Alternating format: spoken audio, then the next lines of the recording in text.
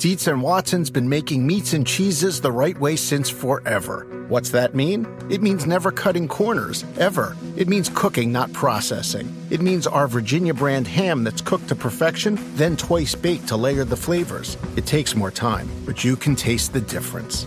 We come to work every day to do it the right way, even if it's the hard way. Because if it's not right for us, it's not right for you. Dietz and Watson, it's a family thing since 1939.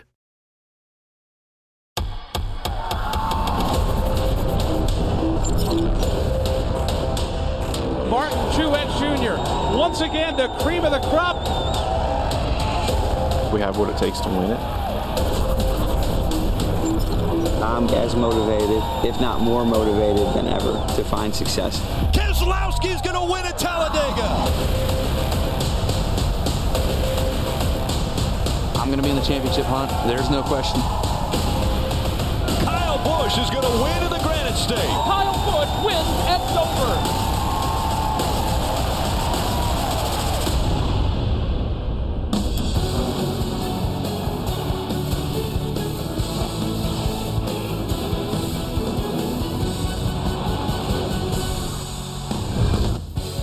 For 70 years, Martinsville Speedway has been a NASCAR tradition, home to the paint-swapping racing that made the sport famous and racing that has led to priceless memories. Can anybody imagine what's going on inside his head? He has an opportunity to go to victory lane, perhaps for the last time. This is what we're looking forward to. Let's make it count. This win's going to punch his ticket to the championship board. We're going to Homestead. Let's bring it back. Yeah! Jeff Gordon celebrating as much as we've ever seen.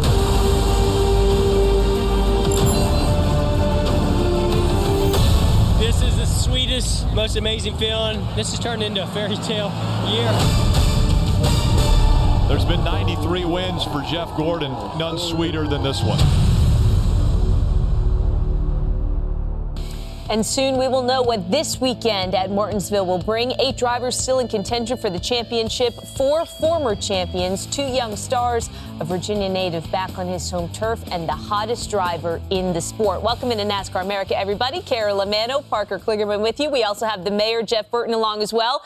To start the show, a few stats on Burton. Okay. Grew up about an hour east of Martinsville. He won at Martinsville in both the Cup and the Xfinity Series. You know this, right, Jeff?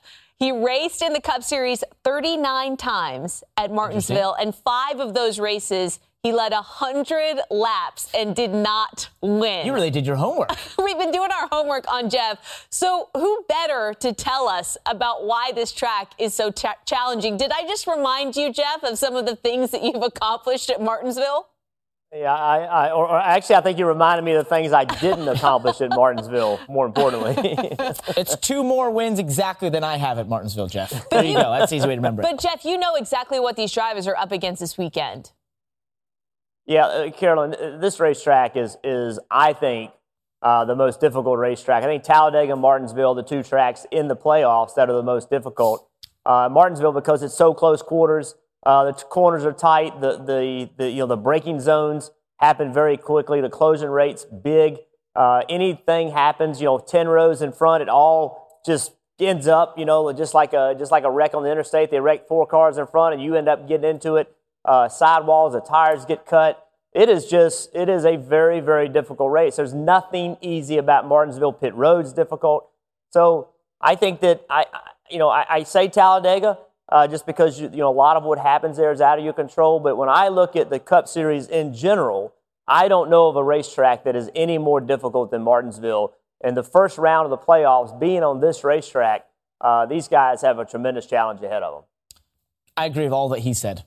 But I'll add one thing. I think one other thing is it's very physically challenging for the drivers as well. This is a racetrack where you're hitting that brake many times, very hard, over 1,000 times, obviously, if you do all 500 laps. So it's just one of those places that not only is it mentally demanding because of how close the racing is, and how rough and tumble it can be, but it's also physically demanding, which is it's very rare at times in the Cup Series. All right, much more on Martinsville ahead. We're going to spend the majority of the show talking about it, but let's start with the race to Miami, where the championship will be decided 24 days from now. A 2-day organizational test session wrapped up at Homestead Miami Speedway today.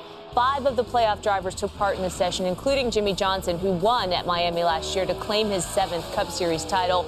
Other playoff drivers testing: Ryan Blaney, Brad Keselowski, Denny Hamlin, and championship leader Martin Truex Jr. Just trying to learn as much as we can for when we come back here in a few weeks. It's a very unique racetrack, very different. Yeah, I think the biggest thing is just this is a true oval. Most of all the other 1.5 miles are tri-ovals. They have the curved front straightaway, and believe it or not, that really drastically changes the racetrack, the way you drive, the way you set the car up.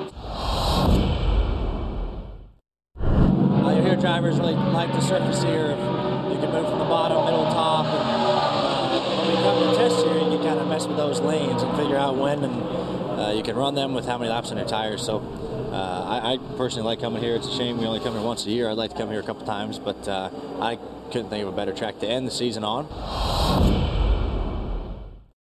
We do so much simulation at home and have a variety of different machines that need current track data, current data from these tires, the latest, greatest ideas and setup. And we only get maybe 5 opportunities to do that a year as a team. So any and all opportunities to go on the track with the data just helps us learn and kind of get our machines at home that drive the technology for the race cars up to speed.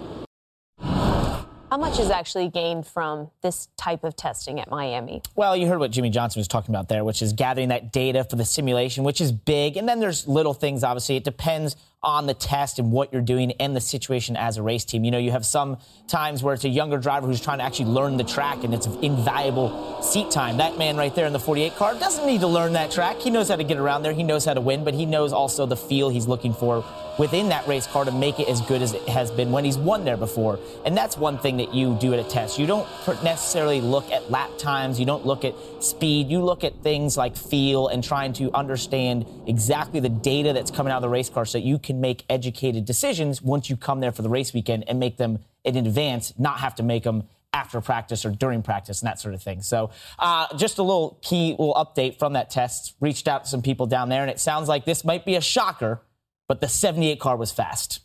Jeff, does that surprise you at all? I'm shocked. I can't believe the 78 would be fast on a 1.5 mile type race. No way. Yeah, it's amazing. But, I think what's a little different about this test, Parker, is that, you have guys down there that one of the people that's down there is going to be in a championship hunt. And this test is a little bit unique because, you have a test in April. You're more testing setups. You're more testing different principles and ideas, but it's very difficult for this test, the last race of the year, to not be just specifically about that racetrack, because when you go back, there's so much on the line. If you're testing in May or June, you're thinking big picture. You're thinking about, how can we make our program better at all kinds of racetracks.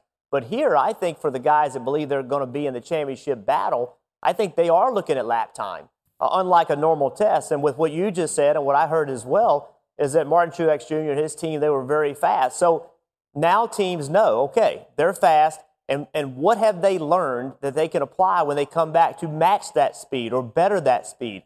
The other thing I heard that of the playoff teams that were there, I heard the 21 car Ryan Blaney was the one that was not necessarily struggling, but wasn't as good as the other cars. So, that's valuable information for that team to be able to look and say, hey, we've got to be better. We got to find some speed. Then go back and take all that data and come back with something different that can make them go a little bit quicker. And, Jeff, I think we should just add on to that one thing about testing at Homestead Miami in particular and why some teams feel like it's an advantage. Some teams like Martin Truex, you've heard him say he doesn't like to test there. I actually know the Ford team of Kevin Harvick and Rodney Childers say they don't really learn much when they test there. And the reason is it's one of those racetracks that changes a lot from having rubber laid down on it. So the information you're gaining right now might not necessarily translate to when the race weekend is there and you have the Truck Series, the Xfinity Series, and the Cup Series all putting rubber down on the racetrack. And I can tell you from talking to some people down there, they said just in the day they were there, today, it changed the racetrack throughout the day. And by the end of the day, some of the tire wear they were seeing was completely different. So that's why there's different opinions on what you can gain from a test. But Jeff said it. They do have some of their playoff contenders down there. So there's no doubt, as racers, you're going to be watching what they're doing. And if they're faster than you, you're going to think, how do we go that fast? I want to go that fast. Well, Kyle Busch wasn't down there. Kevin Harvick, Chase Elliott, they did not participate in the test, but we are going to have more on all the playoff drivers still to come as we talk about Martinsville. We're also going to revisit yesterday's big news. Darrell Wallace Jr. set to drive the 43 car at Richard Petty Motorsports next season. We'll be back with more right after this.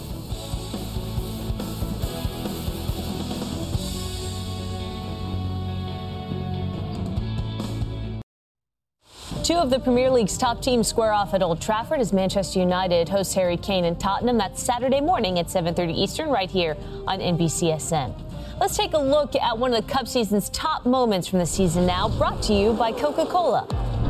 Bubba Wallace completes a climb up the racing ladder with his first Cup start. Now he's about to enter the sport's highest level. My job is to go out here and just run the best I can. No need to be a superhero. The King has told me that. Just go out here and do the best that I can. Have some fun out there, Bubba. Appreciate you helping out. Green, green, green. Come on. Bubba Wallace has so much to bring to this sport. I'm just thankful for the opportunity. I've been dreaming about this since I was a little kid. That was back in June when Bubba Wallace was a substitute driver, but yesterday at the Hall of Fame, Richard Petty Motorsports announcing he will drive the 43 full-time next season in the Monster Energy Cup Series. This is an incredible opportunity, a very humbling experience for me. Just, this is not my first time around Richard, but I'm his guy now. I'm his guy, starting in here in a couple months. When we had him to come in and sub for Eric, we were very, very impressed. Really, really proud. It's great to see the King and, Bubba, hooking up. I think it's awesome. He's got the right coach there. The diversity part of this is great for our sport. We love it. I'm trying to lead the legacy that Wendell Scott laid for, the diversity role for us. And to be able to do that and to try to carry it in the best way that I can, there's a lot on the line for that. So important to have a minority racing at the top level so that, young men and women have somebody to look up to. And I think that's so important. And this is tremendous opportunity. I'm a huge fan of Bubba Wallace. His ability to drive a race car is there. He just needs that right opportunity. And I appreciate Richard Petty Motorsports giving him that chance and that opportunity. He's got an outgoing personality, and he does a pretty good job in the car. So it takes a whole combination to make a successful deal. And we just feel like he's got pretty good deals on all of it. If we manage every race, basically how I managed those 4 races I had driving the 43, then our season's going to go really smooth. But it's a lot easier said than done, right? So you just heard Bubba Wallace mention Wendell Scott. Bubba will be the first full-time African-American driver in the Cup Series since Hall of Famer Wendell Scott back in 1971, just in case that name wasn't familiar.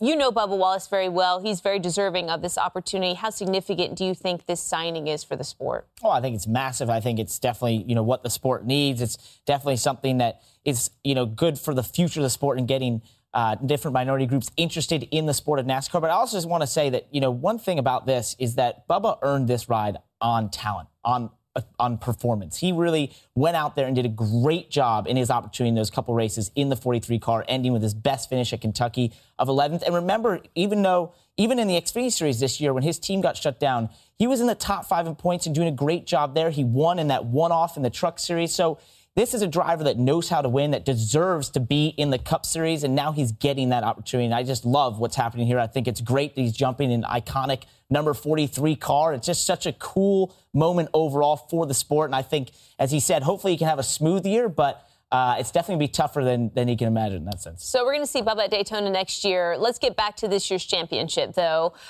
4 races left this weekend, shortest track on the Cup Series schedule. So let's throw up the playoff leaderboard if we can. Here is where everybody is.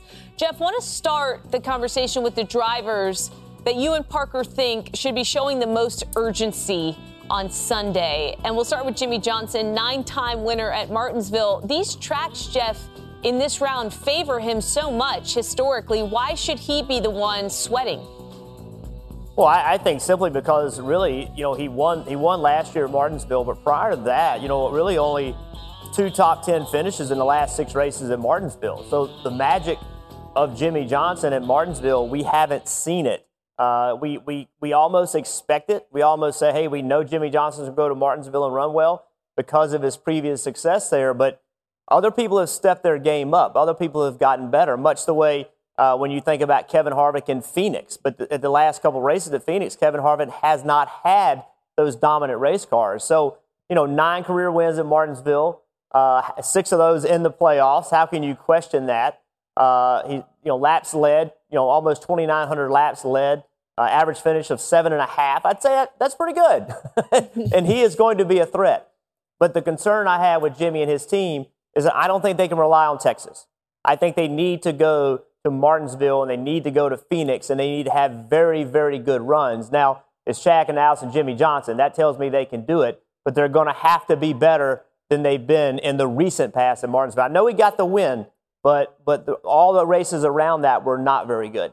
Jeff, I think it's even a little bit more big picture than that in the sense that this 48 team, if they go to Martinsville and cannot find the performance that they've been looking for throughout the playoffs, then I wonder, as you said, at Texas and Phoenix, there's even a chance. I think this team, when you look at how they performed at Kansas, that was an abysmal race. There was a lot of mistakes made all around in that sense. They didn't have the speed. And I think that this race team as a whole is going to a place that they've been so successful that they know the driver, Jimmie Johnson, is one of the best of all time at this racetrack. That team knows what to do at Martinsville. If they can't get the performance there, what makes them think that they can compete for a championship if they were to get into Miami? I know last year they were in a similar situation. They pulled the rabbit out of the hat, and they're a very clutch race team that can sometimes make things happen. But I just feel like they got to go to Martinsville and have that run that even shows that they can compete at the front because they haven't shown that in the playoffs so far. You just heard Jeff say that Phoenix has been very good to Kevin Harvick, yet both of you feel like he is a driver that will need to get something done at Martinsville as well. Do you share Jeff's sentiment that this urgency is necessary with the way that this team is performing? I do, and I think the race team feels the same way. Speaking of Rodney Childers, his Kevin Harvick's crew chief this past weekend, he told me that he was a little bit worried about Martinsville, that Martinsville was one that they felt like they needed to focus on. They needed to have a good run because they weren't entirely comfortable about their performances at Martinsville and felt like it's a place that, they can feel like they can, almost get a good finish no matter what. So they looked at this one as being a racetrack where they really need to have a solid day because, remember, he's been so good at Phoenix, but in recent years, especially this year, has not been as good. And so Rodney Childers was saying that even Martinsville is kind of a barometer if they can turn things around for Phoenix as well. So I think they're definitely looking at trying to have a solid run at Martinsville. They feel very confident about their mile-and-a-half program at Texas, but these 2 short tracks are sort of a question mark for them. All right, let's move on to Brad Keselowski, the 2012 champion. He won 2 weeks ago at Talladega to propel him into the round of 8. He enters the round 3rd, right behind Martin Truex Jr. and Kyle Busch. Here's what Brad Kay and his crew chief Paul Wolfe said after they won Talladega when they were asked specifically whether Martinsville is a must-win for them. Absolutely. I think I've told my team that, we've looked at it. You got to be realistic about where you're at right now, where our cars are at speed-wise, what our strengths and weaknesses are, and you got to do your best to capitalize when you can. And absolutely, I look at Martinsville as, we need to go there and win. And if we can do that, we'll race for a championship. Do you feel that Martinsville is a must-win situation? And if you can win there, do you feel like you've almost kind of stolen a spot in the championship round? Yeah, Martinsville, at this moment as it stands, I would say is a must-win for us. And we know that going in. We tested there, and, we feel like that's a type of track that we have a lot of strength for. So at this point, yes, but, that could change. So we'll you hate to say it's still 3 weeks away, right? Jeff, it's not 3 weeks away anymore. You still feel that this is a must-win. Do you agree with Brad and his crew chief? Well, I think the reason why is much like Parker talked about Jimmie Johnson and the success or lack of success they've had on a mile and a half. So if you look at Keselowski, I think it's the same thing. I don't think that they look down the road and feel good about the other races coming up. At Martinsville, they led over 100 laps in the spring, won that race. And I think this is a race that they feel like, for them, everybody knows this. If you win this race, you're moving on to Homestead, Miami. But for this team, I think that they feel the same way. With 9 points above the cut line, I don't think that they feel like they have enough points with the way they run to protect. So they're going to need either a great finish or a win. Now, anything can happen. We've seen it. You just don't know what's going to happen. But I think that mentality of feeling like you got to go there and win, I think that's the right mentality for this team. But I think they can do it. Their past success tells me they can do it, and their flat track program seems to be really good. So it wouldn't surprise me to see Brad and this team win on Sunday. Parker, all week on NASCAR America, you have praised the job that Ryan Blaney was able to do at Kansas with that team, that they impressed you. You and Jeff feel that he belongs in this group that needs to show a sense of urgency. Why? Well, I think for Ryan Blaney and his 21 team, Martinsville is going to be one of the biggest tests of this round for them because simply he just hasn't had the results at Martinsville. Now, that's in the Cup Series. I did do some digging and looked at his Truck Series stats, and he has 3 top 5s at Martinsville. So we know Ryan knows how to get around Martinsville. He just hasn't gotten the results yet at Martinsville in the Cup Series, and that's key. But I think for this race team, this is it. They know they have the speed after Kansas for the 1.5 miles. They look at Texas, and I feel like they're very confident in Texas. He was very fast at Texas. So if they have a solid day, a momentum-building day at Martinsville, that can really set them up going well into Texas and could surprise a lot of people by going on to be a championship of the championship 4 in Miami. And I think that's definitely why that Martinsville is a little bit of a pressure-packed situation for them, just because they just need that solid day. They don't need to give anything up. I'll add in one other thing. They have one thing against them, which is that they obviously had their time taken away from qualifying at Kansas, and therefore that's how they picked the pits for Martinsville, and therefore they're going to have one of the last picks. So that's going to maybe just add a little bit tough, one level tougher for them at Martinsville, or something that could allow them to have a problem in the pits. Therefore, so they have a bit of an uphill climb here, but I definitely think if they can have a solid day, that can set them up for a track that they're going to be really good at. Such a huge story last week, that whole qualifying process and the scheduling with the pit selection, and we'll get into that a little bit further as well when we talk about Martinsville and the challenges that the track itself presents. We're also going to reveal a finalist for this year's Comcast Community Champion Award, which recognizes the charitable efforts from those in the NASCAR community. We're going to bring you that one next. Stay with us.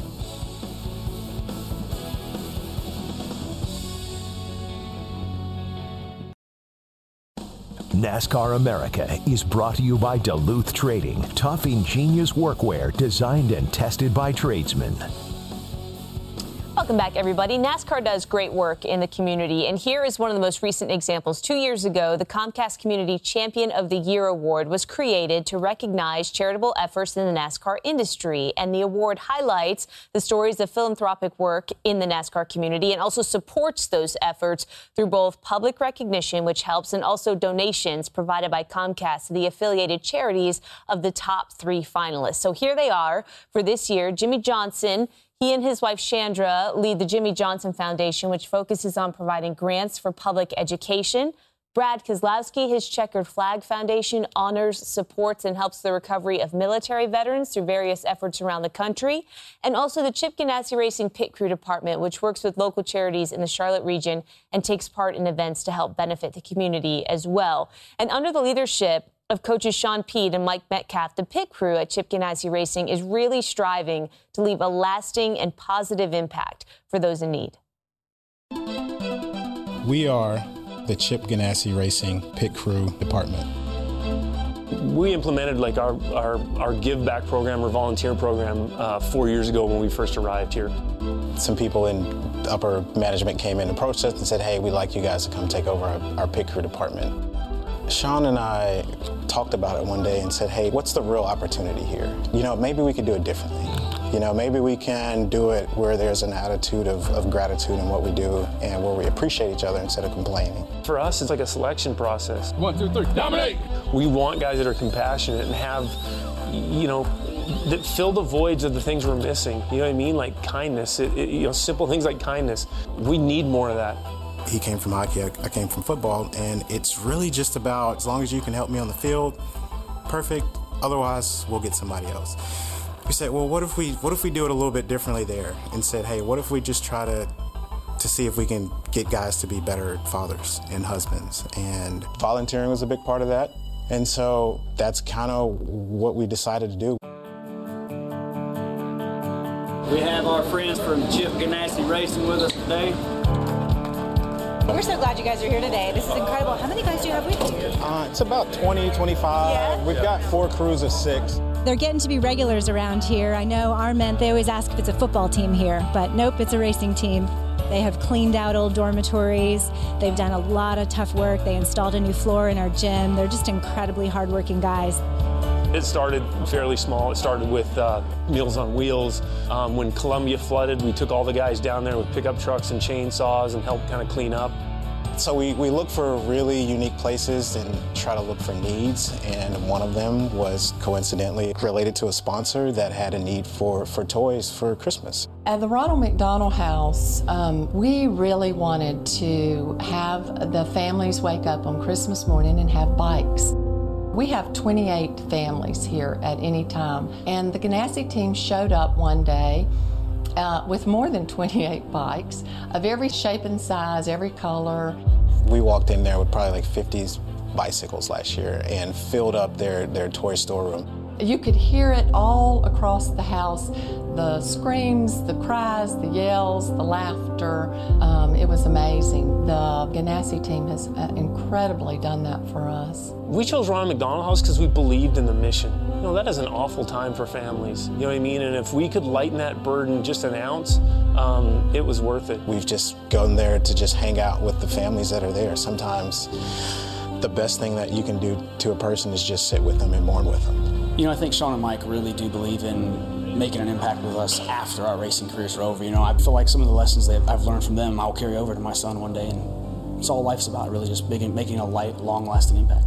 At the end of the day, we're pitting race cars, and you know, we're not solving world peace or curing cancer, and we wanted our guys to go home with two things, and that's perspective and purpose. I couldn't ask for any better coaches. Like they show us, you know, how to do our pit crew stuff as well as how to be man. Everybody has a little bit different background, but whenever we come together and do something great, man, it's a big difference. They'll get people to write money, but they don't get people to do the dirty work. And so I feel like as a pit crew, that's kind of what we are sometimes, right? There's a place called Victory Junction that we go to, and they have this week where it's called NAS Carnival, and they try to get different pit crews to come, but we don't go on that week because that's a week where there's a lot of fanfare and there's, you know, balloons and smoke and all that kind of stuff. We go on a week where it's quiet, where it's just us and the kids, and we can just play and hang out and have a good time. The impact goes both ways. The impact on the people we're helping, but the impact on our guys as well. When they see a child light up, because you know you're handing them a bicycle, or you know, or you're knocking on someone's door, you know, giving them their meal for the week or whatever. You know, it's a powerful moment, and it touches them and it touches our guys as well. And I think both sides come away from it for the better.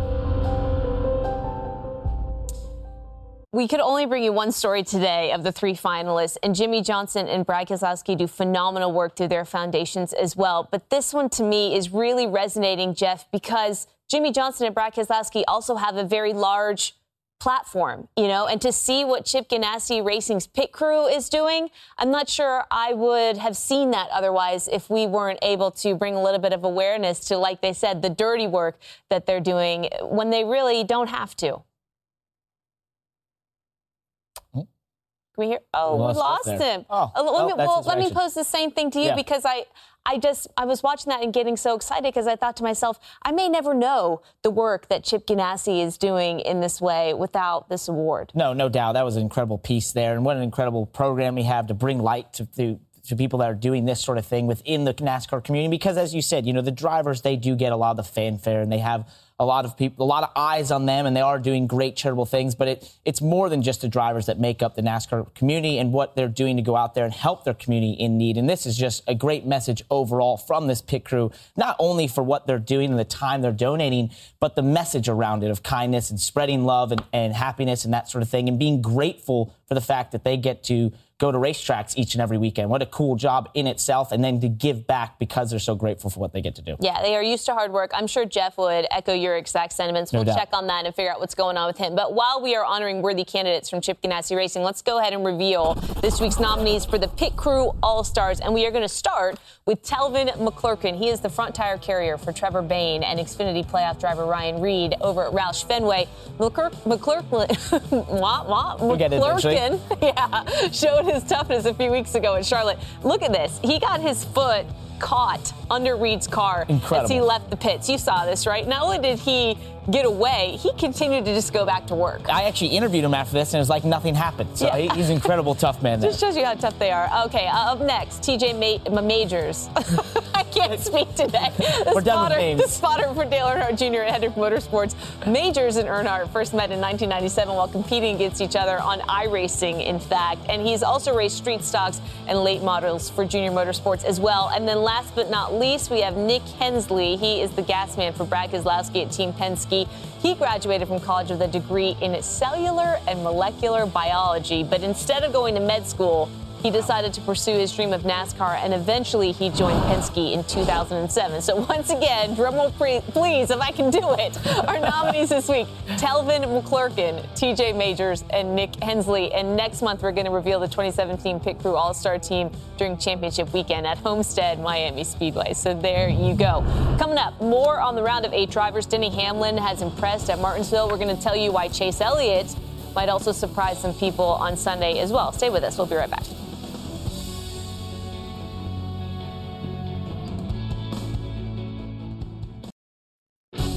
Sunday marking the start of the round of 8 at Martinsville. The 7-time champ Jimmie Johnson among the drivers battling for the championship in his quest for a record 8th title. So Sunday, 3 Eastern, right here on NBCSN. That's where you need to be. Also in the mix, Denny Hamlin, a 5-time winner at Martinsville that returns to his home state of Virginia this weekend. Before getting to NASCAR, Hamlin made his name on Virginia's short track scene, racing at places like South Boston and Langley, and another track close to his hometown, Southside Speedway, where Denny cut his teeth, is today's My Home track. This 1/3 mile oval sits 20 minutes from Richmond, Virginia.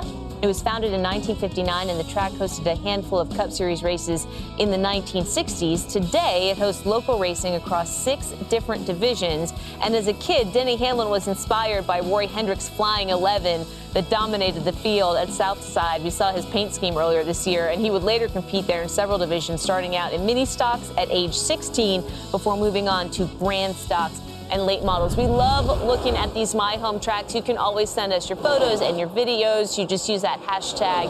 Send us to them on Twitter and Facebook and Instagram and all that good stuff. But while we're talking about Denny Hamlin and where he comes from, let's continue with where he may be going. Can he make it to Miami is the question. And Jeff, how important is Martinsville for the 11? Yeah, I think it's important, but I don't think it's do or die by any means. Like, Denny Hamlin has 5 wins at Martinsville. We saw that, but 30th or worse in 2 of the last 3 there.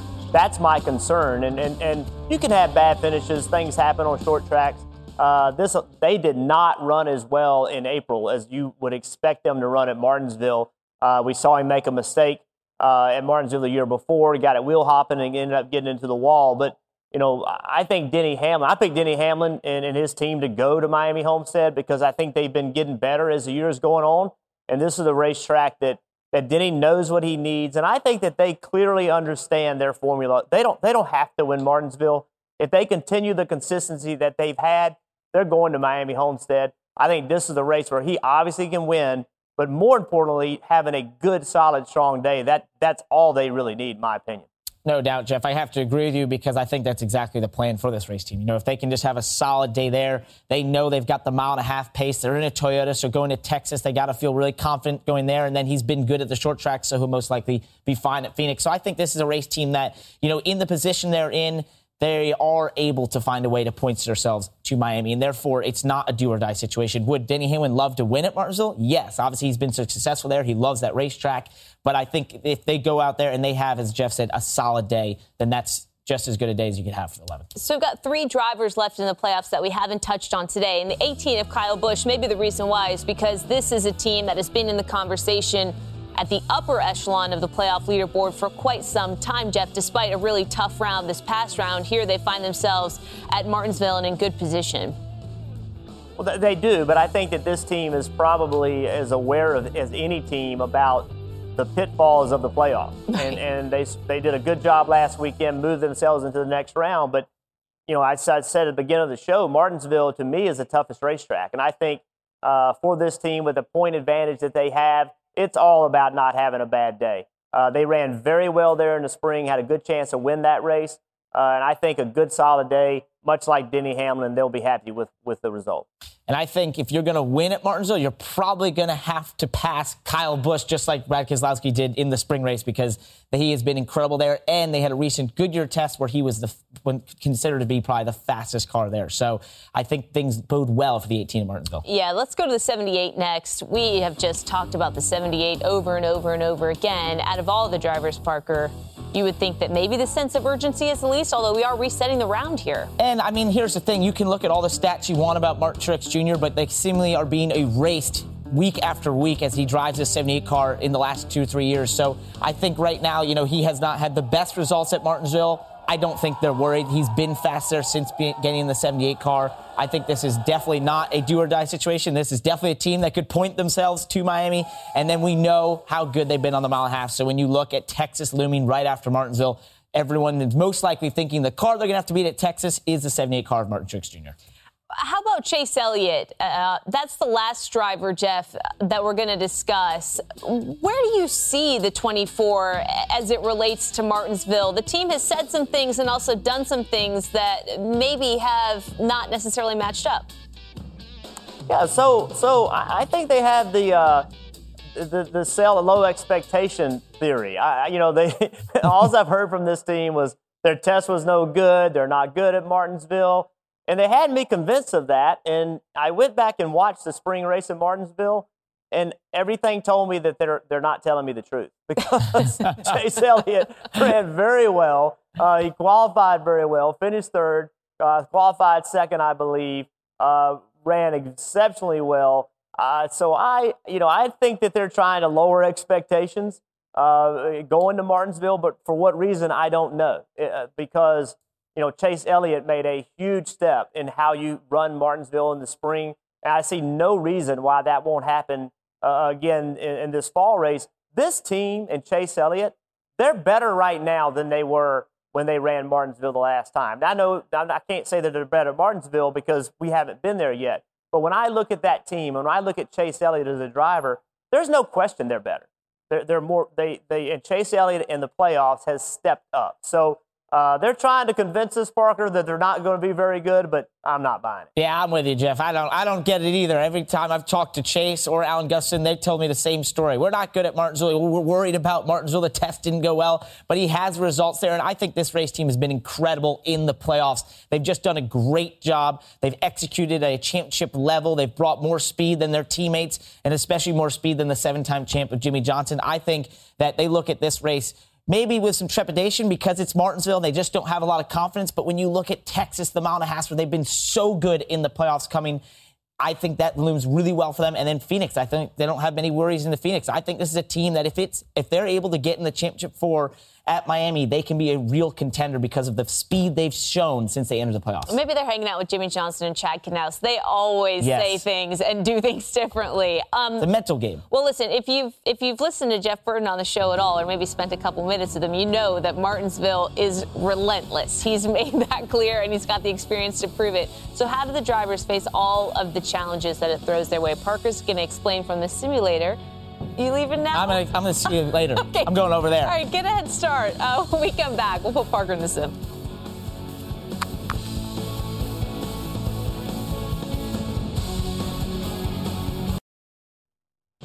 Welcome back, everybody. Formula One is on NBC, and racing heads south of the border. Lewis Hamilton looking to wrap up a 4th World Championship in the Mexico Grand Prix. That's Sunday at 3 Eastern over on NBC. For more on that, here is our F1 reporter, Will Buxton. Thanks, Carolyn. Yes, the Formula One World Championship arrives here at the Autodromo Hermanos Rodriguez in Mexico City for round 18 of 20. And a total sellout crowd of 300,000 people will be excitedly and expectantly turning up here to see Lewis Hamilton crowned a 4-time Formula One World Champion. The math for him to do so is actually incredibly simple. He only needs to finish this race 5th or higher, but as you would expect from Lewis Hamilton, he's only looking at a win come Sunday. For me, I want to win. I want to win it the right way, as I've said from the beginning. So even I thought the other day, if I came here, I have no desire to finish 5th and win the World Championship while someone else stands on the top of the step. I want to, they always say you're only as good as your last race, so every single race I want to continue to show what I'm capable of, and the goal the dream would be to be standing on the top step this weekend, having won the championship, and that would be very much a proud moment, because it's, that's really as high as it gets. It's worth remembering that Lewis Hamilton hasn't always had the best car underneath him this season. That honour instead went to Ferrari and to Sebastian Vettel. But Hamilton finds himself on the verge of making history because he has put in one of the seasons of his Formula One career to overcome the deficiencies that he's faced with the equipment at his disposal. So good has he been this year that many Formula One world champions are already saying that when he wraps up this 4th world championship, for it is now a matter of when rather than if, he will truly find himself among the all-time greats. Well, thank you. I'm curious to see if he can do that with a win. And while I'm sure Parker would love to take us around the road course in Mexico City, we have him back at Martinsville in our NBCSN iRacing simulator. Parker. Right, Carol. There's just a lot less corners here, so it's easier for me to remember in Martinsville. But we're coming to a restart here, and I'm on the outside lane because this is a place and a position that some playoff driver will find themselves in, and they won't want to be, because this is a tough place to be at Martinsville. When you're stuck in the outside trying to get to that bottom dominant lane, you're just waiting and hoping for your spotter to stay clear. And Jeff, this is a tough spot because you just can't let yourself get frustrated. No, you really can't, Parker. And and you also have to, when that hole presents itself, you just got to drive into it. You got to hope the guy behind you checks up. And, really all you can do is turn left and get slowed down and hope the guys behind you don't run over you. But when that hole presents itself, you got to jump in it. Exactly. And one thing about this place, why it's physically demanding and it's really rough and tumble, is because you go from this straightaway to slamming on the brakes. You're going to do that over 1,000 times in the race. If you complete the 500 laps, and you're also going to then let the car roll, and you're always touching cars and connect to the cars, around cars, and it just makes it such a tough race. And Jeff, one thing I was wondering about is, you've won here before. What'd you do about these racetracks in taking care of those rear tires and making the car good on the long run? Well, that's what's so difficult about Martinsville, is that it's so easy to have, I shouldn't say it's easy, but you can have a short run car that's no good at a long run, and vice versa. But you never know what kind of run you're going to get. So if you try to save your tires and not run hard, you give up spots on restarts. If you just push hard and go 100%, then you eat your tires up and you get killed on long runs. And, that's just something you don't know, because you don't know when the cautions are coming out. Exactly. And one thing to help those long runs, I don't know if you did this, but I've done this before, which is some of those wider lanes. Now I've got a car going to the inside of me. That's part of what becomes a problem. If you try to open that entry to get a better run off and protect those rear tires, then you open yourself to be getting past, to having a car stick their nose in there. And I think that's sometimes what we see some of that contact happen, is when a driver's trying to adjust their lane for the long run, but another driver sees that as an opportunity to strike. Yeah, the other issue in opening your lane, staying out longer, arcing the corner, is that's a little bit harder as far as wheel hop. It's much easier when you make that big arc and you turn in later. It's easier to get the wheels hopping. So kind of safer to kind of turn left and go to the curb. But, cars get loose to get in a corner. There's other issues in Martinsville that opening up that entry helps. And when you open that entry up, again, when that guy drives underneath you, now you stand a chance of him running up into your left side tires and cutting a left side tire. That is not unusual to have the sidewall cut from another car running into you. Exactly. That's what you don't want to have happen, is someone driving that left rear. And one thing is, you try to make a pass, you try to outbrake a driver, you might get a little bit where you outbrake yourself. And so as we come down here on the front stretch, Carolyn, one thing you definitely don't want to do is get a little bit of that wheel hop or something, make a mistake. And we haven't done this in a while. Find yourself in the wall. Oh, no, not again. Parker, thank you. We are not done with Martinsville yet. Plenty more to discuss, like why pit selection is so important and what it means for qualifying to take place on the very same day as the race. We'll discuss those topics when we come back.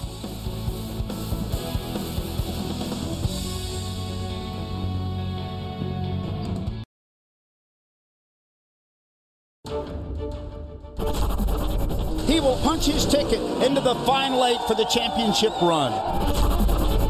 Racing at Martinsville in the playoffs is kind of nuts.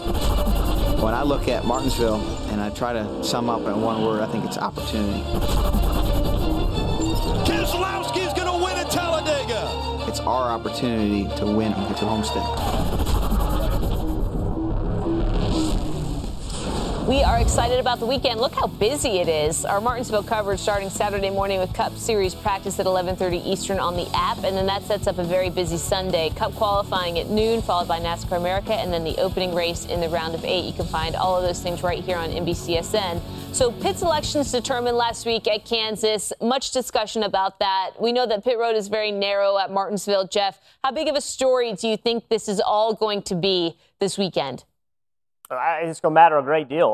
Where you pit at Martinsville is a very, very difficult pit road. It's very tight. Martin Truex with that first box, that is a huge advantage. We see issues on pit road, so I think that it is a story. And it would not surprise me to see what we saw right there, cars slowing down and stopping, trying to get on the inside line or a restart. So pit road will play a factor in this race on Sunday. No doubt, Jeff. And I think the other thing is that you mentioned how tough it is. It's tight. It's congested. You have pit boxes that are on the corner where it's very hard to see around the corner inside these race cars, especially with all the containment around the head. So I think all those things add up. You have these traffic jams that happen at the end of pit road at Martinsville. Drivers trying to get in that inside lane and count cars a little bit. You see Denny Hamlin trying to do there with Matt Kenseth. So that adds to the congestion a little bit. And I think one thing to note is that, for the 21 team of Ryan Blaney, it's not that this is a huge mountain to climb, but it's just a hindrance that they may pick very late and therefore not get a great pit stall. So 5 o'clock traffic on pit road by NASCAR standards. What about, Jeff, this qualifying race day, same day thing? Is there something that fans should be watching and paying attention to as it relates to this? I just think it's awesome. I think it's fun for the people going to the racetrack that they can go and they can watch qualifying and then turn right around and watch the race. And remember, we do TV, but it's important for the people at the racetrack to go and have a good time. And I think it's awesome. And I think one thing I find funny, Parker, is that everybody's all of a sudden said that qualifying last week, setting the pit position for this week, that's not right. Shouldn't do that. Been doing an Xfinity in trucks for a year, and nobody's complained about it. Now all of a sudden it's an issue. Yeah, we've been qualifying and racing on the same day in trucks and Xfinity for years now. So I think it's just for the teams to get used to. It's almost here. It is almost here. Thanks for watching NASCAR America. We're out of time for today, but you can always log on to NBCSports.com/NASCAR to get the very latest on what's going on for the weekend. We are back tomorrow at 5 p.m. Eastern, so be with us then. We'll see you there.